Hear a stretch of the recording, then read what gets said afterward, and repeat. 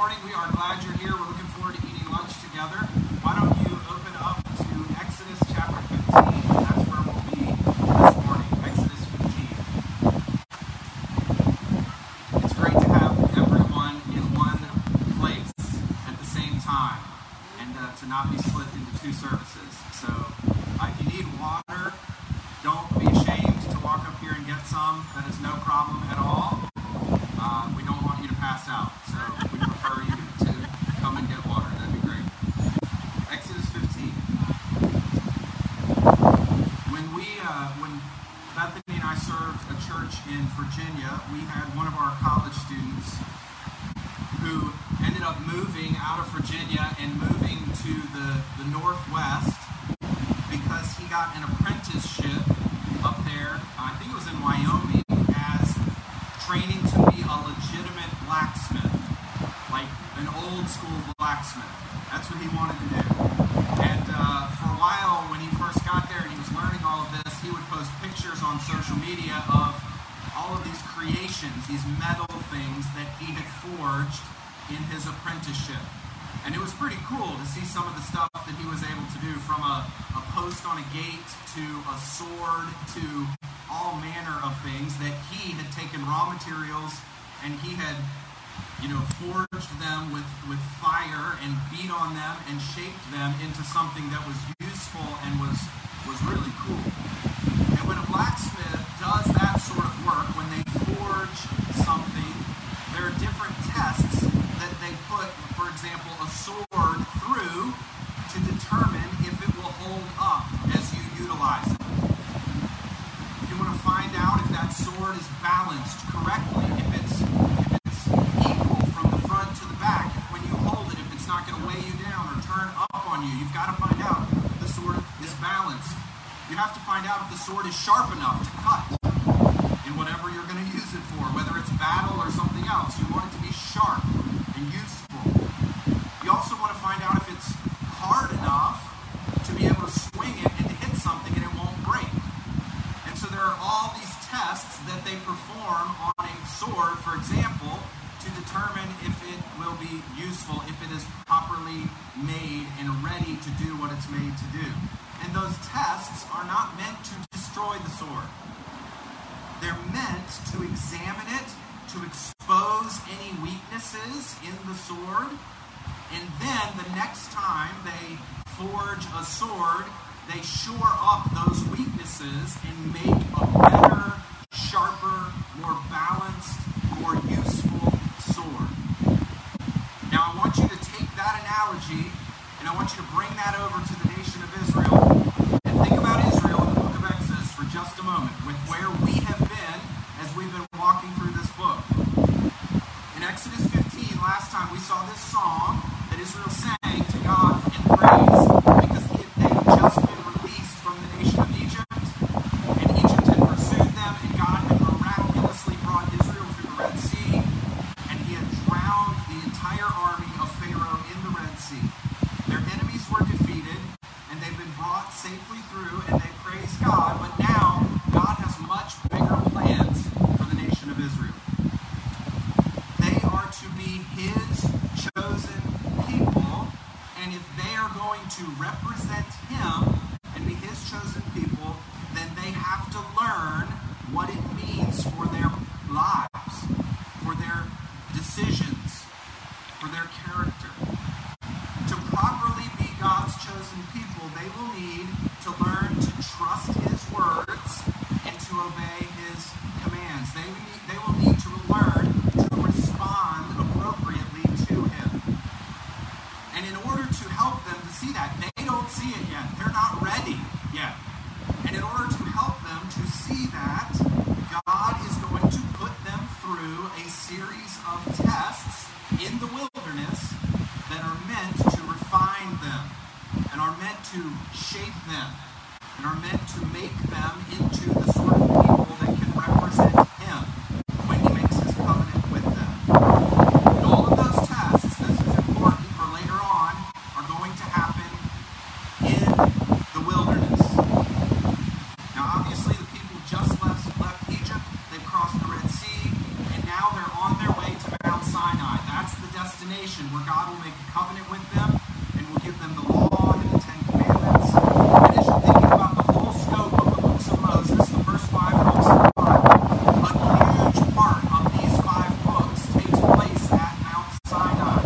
In just a couple of chapters, they're going to arrive at Mount Sinai, and then all the way through Numbers 10, I think it is, they're going to be at Mount Sinai.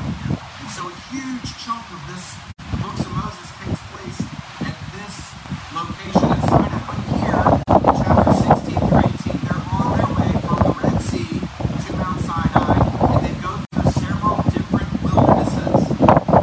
And this journey is going to involve a time of testing. And these tests that God is going to put them through are not meant to destroy them. God is not trying to mess with them. He's not trying to destroy them or undo them.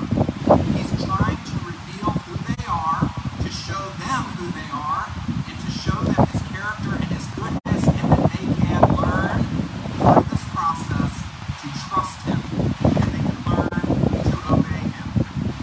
He's trying to show them their need for Him, for His character.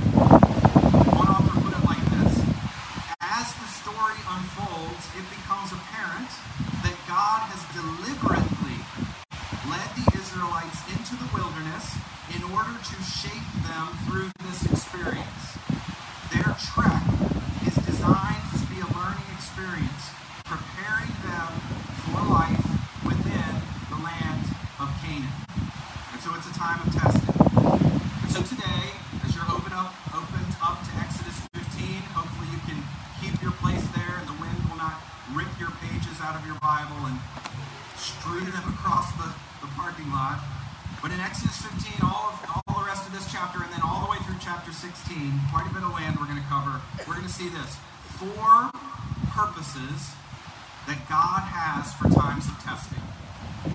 Maybe some of you are experiencing a time of testing in your life right now. And if you're not now, you will be soon enough. There are purposes that we can learn from this that God has in the midst of your time of testing. 4 purposes that God has for times of testing. Now, I don't have PowerPoint this morning, so you're going to have to listen with extra care to these 4 points, all right? The first one of these purposes is this: to shape our obedience. To shape our obedience. This is something that God wants to accomplish in Israel through this time of testing. And this is found at the end of chapter 15, the passage that Zach read this morning, verses 22 to 27. Look with me at verse 22. Then Moses made Israel set out from the Red Sea, and they went into the wilderness of Shur. They went 3 days in the wilderness and found no water.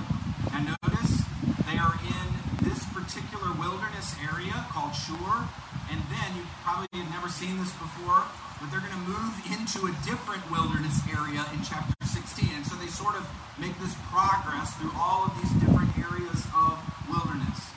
Now, no doubt, when they left Egypt, they had packed up quickly, and they had grabbed unleavened bread, and they had grabbed a few things, and they had some provisions, some water with them. But keep in mind, they had to water themselves, their children, and all of their animals.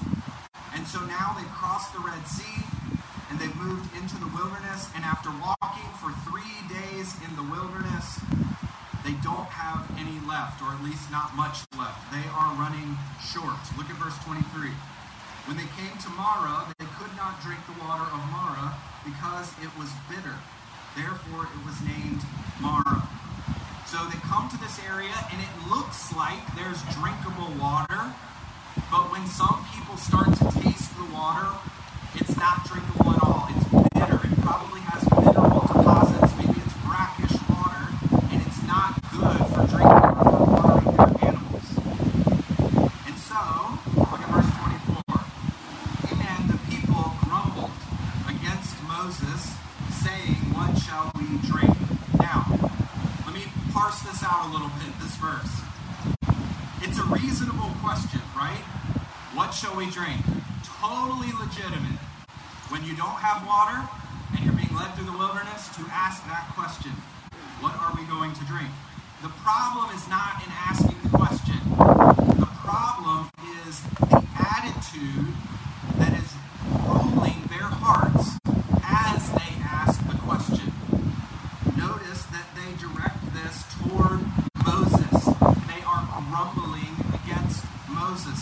their leader. They're grumbling, they're complaining, they're murmuring against him specifically. Now, let me just say, grumbling or complaining, this is one of those sins that I think we sort of excuse. It's not one of the big ones. It's not super obvious. We say things like, well, I'm just a realist. I just see things as they are, And even if we know we shouldn't grumble and we shouldn't complain about something, and then at the end of the day, we just don't see it as that big of a deal. We sort of think of this as a minor sin. But God does not think of this as a minor sin at all. At all. And you see that in the Pentateuch, and then you see that later in the New Testament, where Paul is talking about Israel's experience in the wilderness, and he puts this sin alongside several other sins that we do see as a big deal, as a major problem. Listen to this passage from 1 Corinthians 10 describing Israel's experience in the wilderness. Now these things took place as examples for us, that we might not desire evil as they did.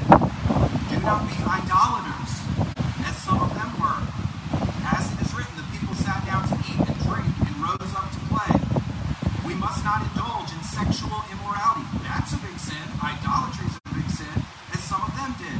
And 23,000 fell in a single day. We must not put Christ to the test, as some of them did and were destroyed by serpents, nor grumble, as some of them did and were destroyed by the destroyer. Now these things happened to them as an example, but they were written down for our instruction, on whom the end of the ages has come. Therefore, let anyone who thinks that he stands take heed lest he fall. No temptation has overtaken you that is not common to man. God is faithful. He will not let you be tempted beyond your ability, but with the temptation he will also provide the way of escape, that you may be able to endure it. This is a big deal. And it's a big deal, and it's a hideous sin because of what grumbling and complaining reveals about our hearts and about our posture toward God. One author described it like this. I'm going to read an extended quote to you because I found this so helpful. Grumbling, whining, and thanklessness are not ultimately the heart's response to circumstances, but to God. Israel grumbled at their enslavement, grumbled when Moses came on the scene, and still grumbled as they wandered safely in the wilderness. Their complaining wasn't rooted in their scenery, but their heart. The same is true for you.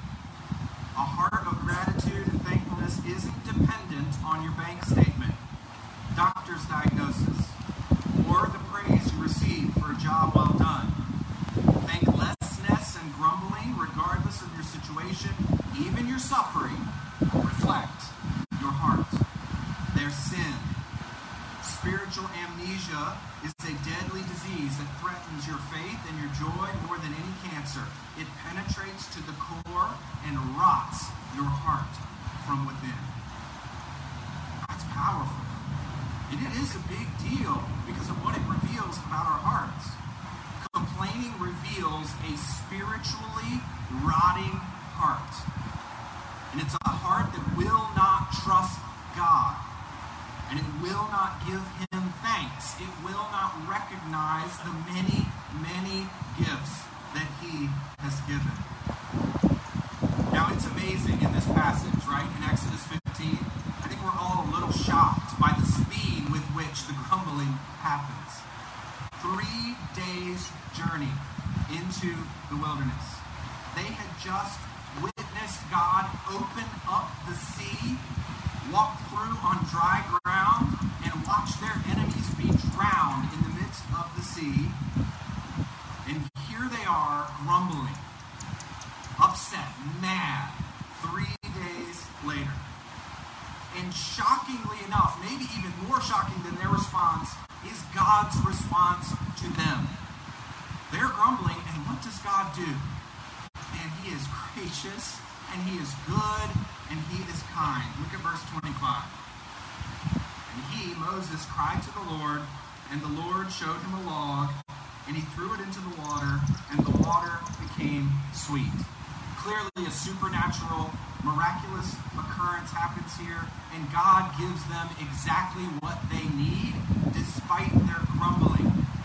And then he goes on to tell them, look, this is a time of testing for you, and you need to recognize that. Look at the rest of verse 25. There, the Lord made for them a statute and a rule. There, he tested them. This whole experience is the test for them, saying, verse 26, if you will diligently listen to the voice of the Lord your God and do that which is right in his eyes and give ear to his commandments, keep all his statutes, I will put none of the diseases on you that I put on the Egyptians, for I am the Lord your healer. He's talking about the plagues there. He's not going to do any of that to them if they will learn to obey him and learn to trust him even when circumstances are difficult. Now look at verse 27. If they would have just been patient a few more days, look where they would have landed. And they ended up landing here anyway. Then they came to Elim, where there were 12 springs of water and 70 palm trees, and they encamped there by the water. God brought them to this place almost immediately after Marah. Now, of course, if you're reading this, you would think, wow, this is such a display of grace and goodness despite the grumbling, that surely they will get it this time. This will keep them from complaining again. Not so much. This brings us to our second purpose that God has in our testing. And the second purpose is that God, through testing, he substantiates his presence.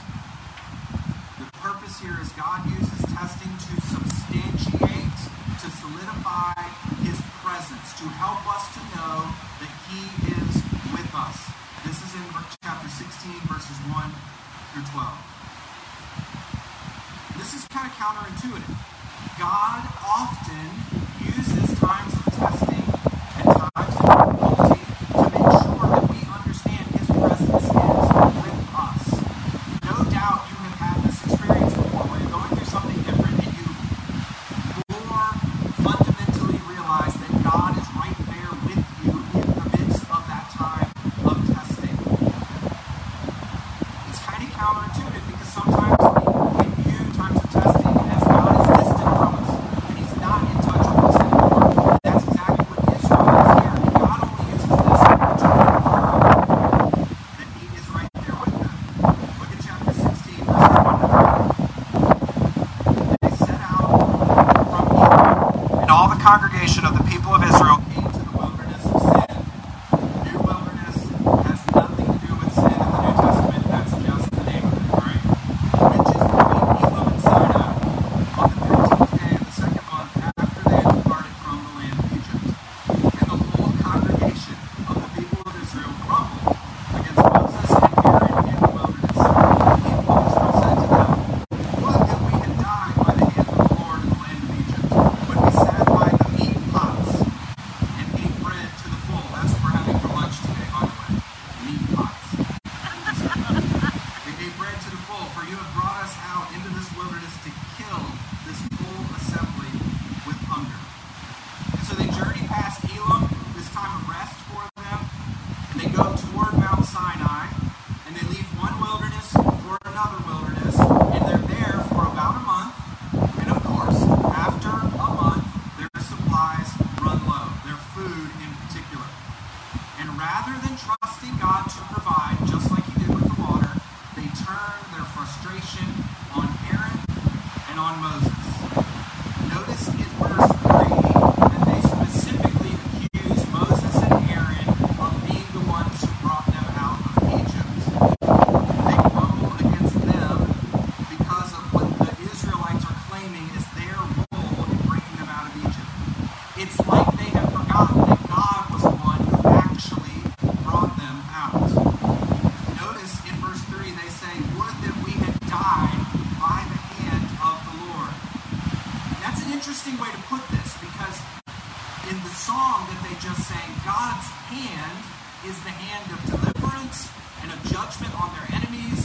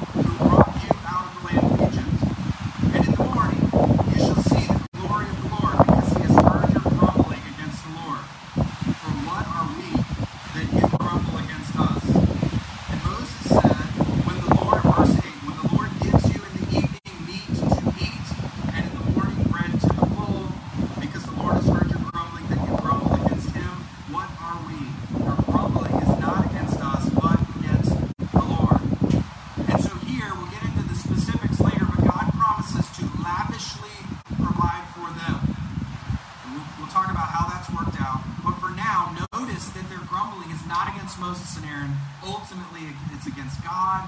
And God, in his grace, is going to use this time of testing to confirm his presence among them. Look at verses 9 through 10, and look what God does for them here.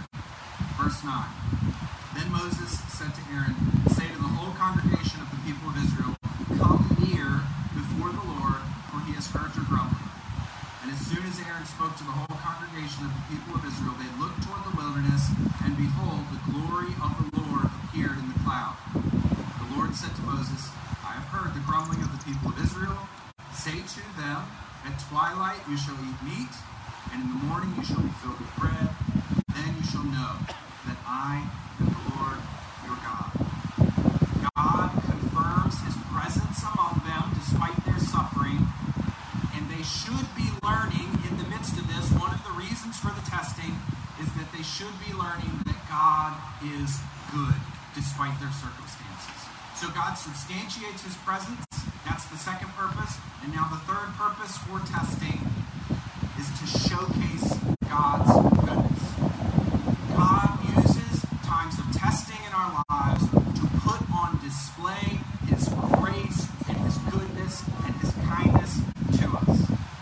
This is in verses 13 through 30. And now we get the specifics of God's miraculous, gracious provision for them. Just like at the end of chapter 15, we saw God provide water for them to drink. He gave them an oasis in the wilderness. Even after they grumbled, he met their needs. And here, God is going to set up a system to provide for them miraculously for the next 40 years, every single day, in his goodness and his grace. Look at verse 13. This is a one-time gift because they were in immediate need, or at least they felt like they were. Look at verse 13. In the evening, quail came up and covered the camp.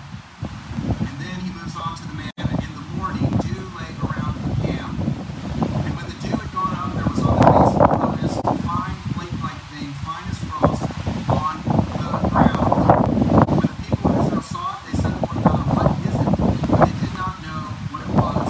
And Moses said to them, "It is the bread that the Lord has given you to eat." God graciously gives them what they need. A one-time gift of meat in the quail in the evening, and then the very next morning they get up, and for the first time they experience God's miraculous provision of manna. And Moses wants to make sure they understand this is a gift from God. And with this gift, the testing part of this is to learn to trust his goodness and to respond in obedience to what he's called you to. Look at verses 16 through 19. This is what the Lord has commanded. "Gather of it, each one of you, as much as he can eat.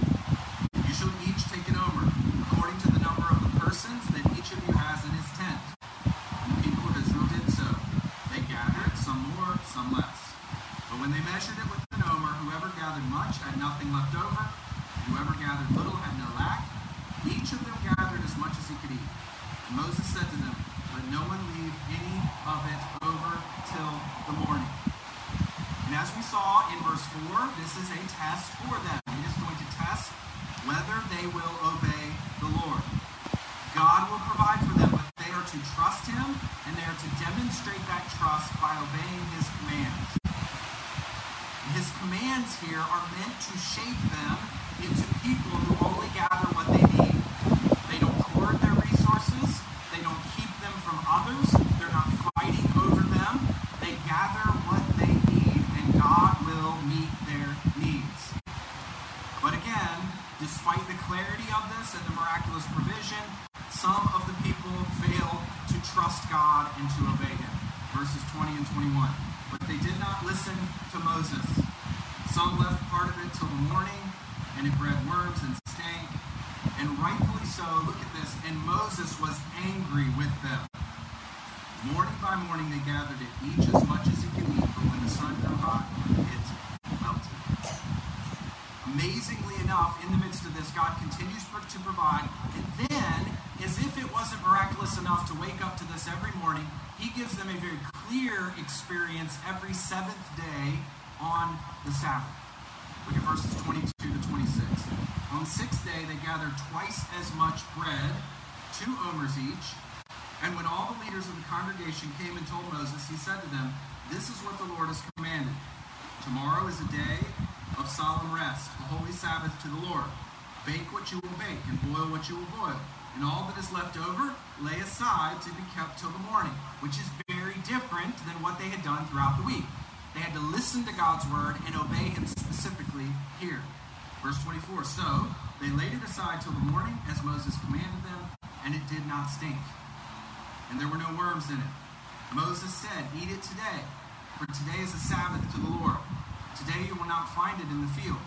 6 days you shall gather it, but on the seventh day, which is the Sabbath, there will be none.'" The manna would have rotted during the week, but here on the seventh day, they can keep it overnight, and God provides for them so that they can keep the Sabbath. Now think about this. When they were in Egypt for 400 years, God's people would not have had a day of rest like the Sabbath and a day to worship him, because the Egyptians would have required them to work 7 days a week. And so now, under God's good and gracious leadership, he is going to provide for them what they need and to give them a Sabbath day every week in which they can rest and enjoy the delights of creation that he has provided, and they can worship him and enjoy him. And their response needs to be to trust him enough to act on what he says. And yet, despite this, look at verses 27 to 30. This is becoming a rhythm that we're going to see for a while. Verse 27, "On the seventh day, some of the people went out to gather. They found none." Verse 28, "And the Lord said to Moses, 'How long will you refuse to keep my commandments and my laws? See, the Lord has given you the Sabbath. Therefore, on the sixth day, he gives you bread for 2 days. Remain each of you in his place. Let no one go out of his place on the seventh day.' So the people rested on the seventh day." We're only a month or so into this journey. God has tested them to reveal what is in their hearts, and already we are seeing very clear evidence that they are obstinate. They're not going to obey him. And so they will need instruction, they will need training, if they are going to be his proper representatives of the nations. And that's why God gives us this final purpose here in verses 31 to 36, 4 times of testing. The fourth purpose is to solidify our faith. To solidify our faith. Throughout the books of Moses, and much further throughout the history of Israel, God consistently tells the people to remember what he has done for them. That is so vital. We've talked about this in the book of Exodus. You have to remember what God has done for you, for that to motivate your obedience to him in the future. And here, he tells Moses to take some of the manna and to put it in the Ark of the Covenant. And he does this so that the people will always be able to look back to God's provision for them in the wilderness and to the time when God tested them so that they could learn that he can be trusted and that he can be obeyed. Look at verses 31 to 34. "Now the house of Israel called its name manna. It was like coriander seed, white, and the taste of it was like wafers made with honey. Moses said, 'This is what the Lord has commanded. Let an omer of it be kept throughout your generations, so that they may see the bread with which I fed you in the wilderness, when I brought you out of the land of Egypt.' Moses said to Aaron, 'Take a jar, put an omer of manna in it, and place it before the Lord to be kept throughout your generations.' As the Lord commanded Moses, so Aaron placed it before the testimony to be kept." This wasn't a one-time provision. This didn't just happen for 1 week. Look at verse 35.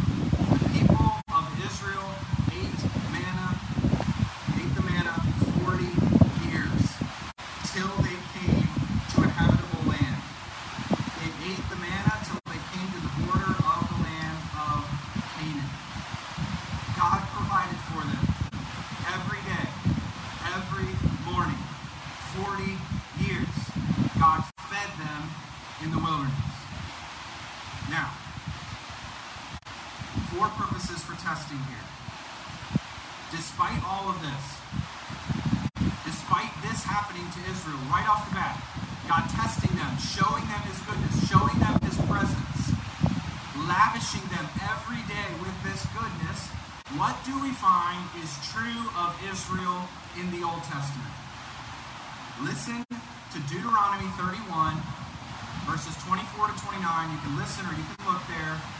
But this is right at the end of the book of Deuteronomy. They're on the edge of the promised land, and Moses is speaking to the second generation, the people who are gathering manna here. It's their children. He's speaking to them, trying to prepare them to go into the promised land. And listen to what Moses says to them. When Moses had finished writing the words of this law in a book to the very end, Moses commanded the Levites who carried the Ark of the Covenant of the Lord, take this book of the law, put it by the side of the Ark of the Covenant of the Lord your God, that it may be there for a witness against you.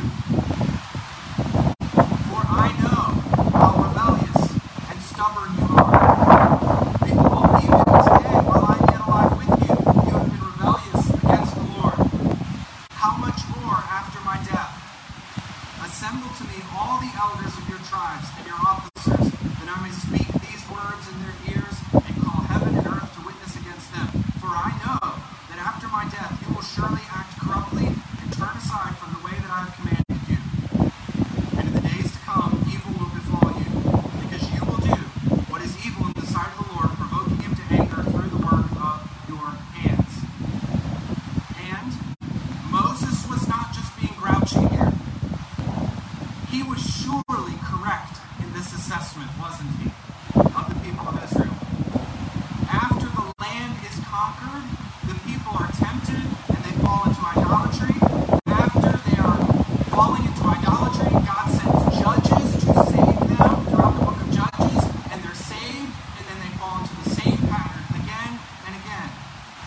After the book of Judges, God provides a good king in King David, and they follow him initially, but then after David, they follow other kings into sin, and it gets worse and worse and worse, and eventually they're so sinful that they are exiled out of the promised land because of their failure to obey.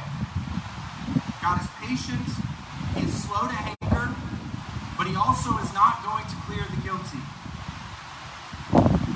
So what does God do when his people, the nation of Israel, continue to disobey after this pattern of testing and disobedience in the wilderness? What does God do for them?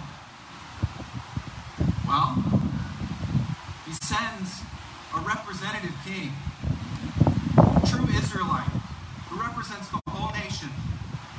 And this true Israelite is tempted in the wilderness by Satan.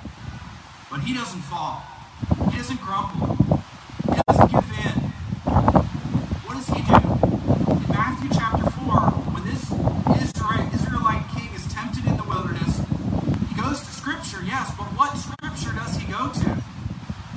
He quotes the book of Deuteronomy, and specifically the point in Deuteronomy where Moses is talking about Israel's failure to obey and their time of testing in the wilderness. And this representative king comes on the scene, and he obeys where Israel failed in the wilderness. And by identifying with Israel's failure in the wilderness, he acts in righteousness, he represents them, he obeys, he overcomes their failures, he proves his own righteousness, and he becomes their true representative. And here's what's beautiful about this for you and I today. This whole story, watching Israel fail over and over and over again, no doubt you and I are right here with them. I mean, we can't be too hard on them. We see a glimpse of God's goodness, and then we turn around, and in less than 3 days we complain. We grumble. We turn right around and we disobey his word. He can't be trusted. He's not good. And we act in our own power, in our own strength, and according to our own ideas. We sin. We mess up. We are a mess.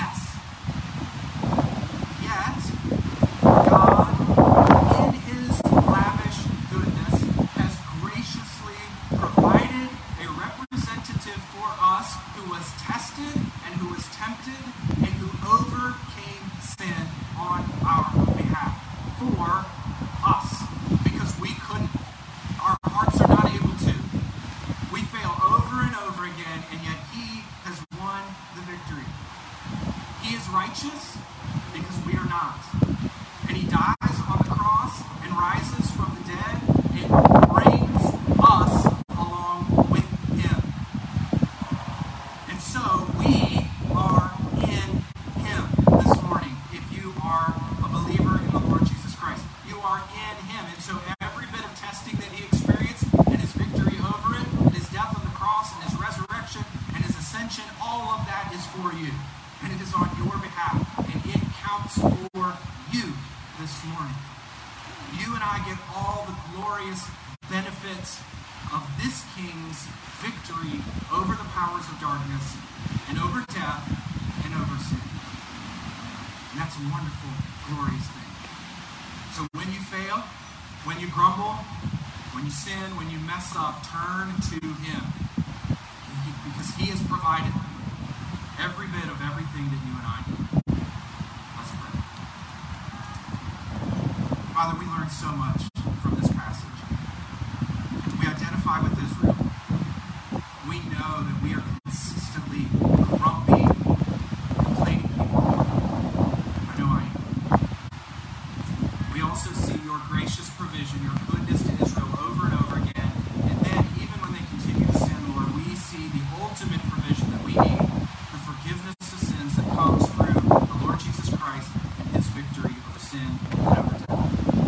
And I pray for us this morning that we would find our identity here in Christ, in him, that we would recognize all of the wonderful, glorious benefits we have because we are united with him, because he has won the victory on our behalf. We're so thankful for this. Help us to live this week in light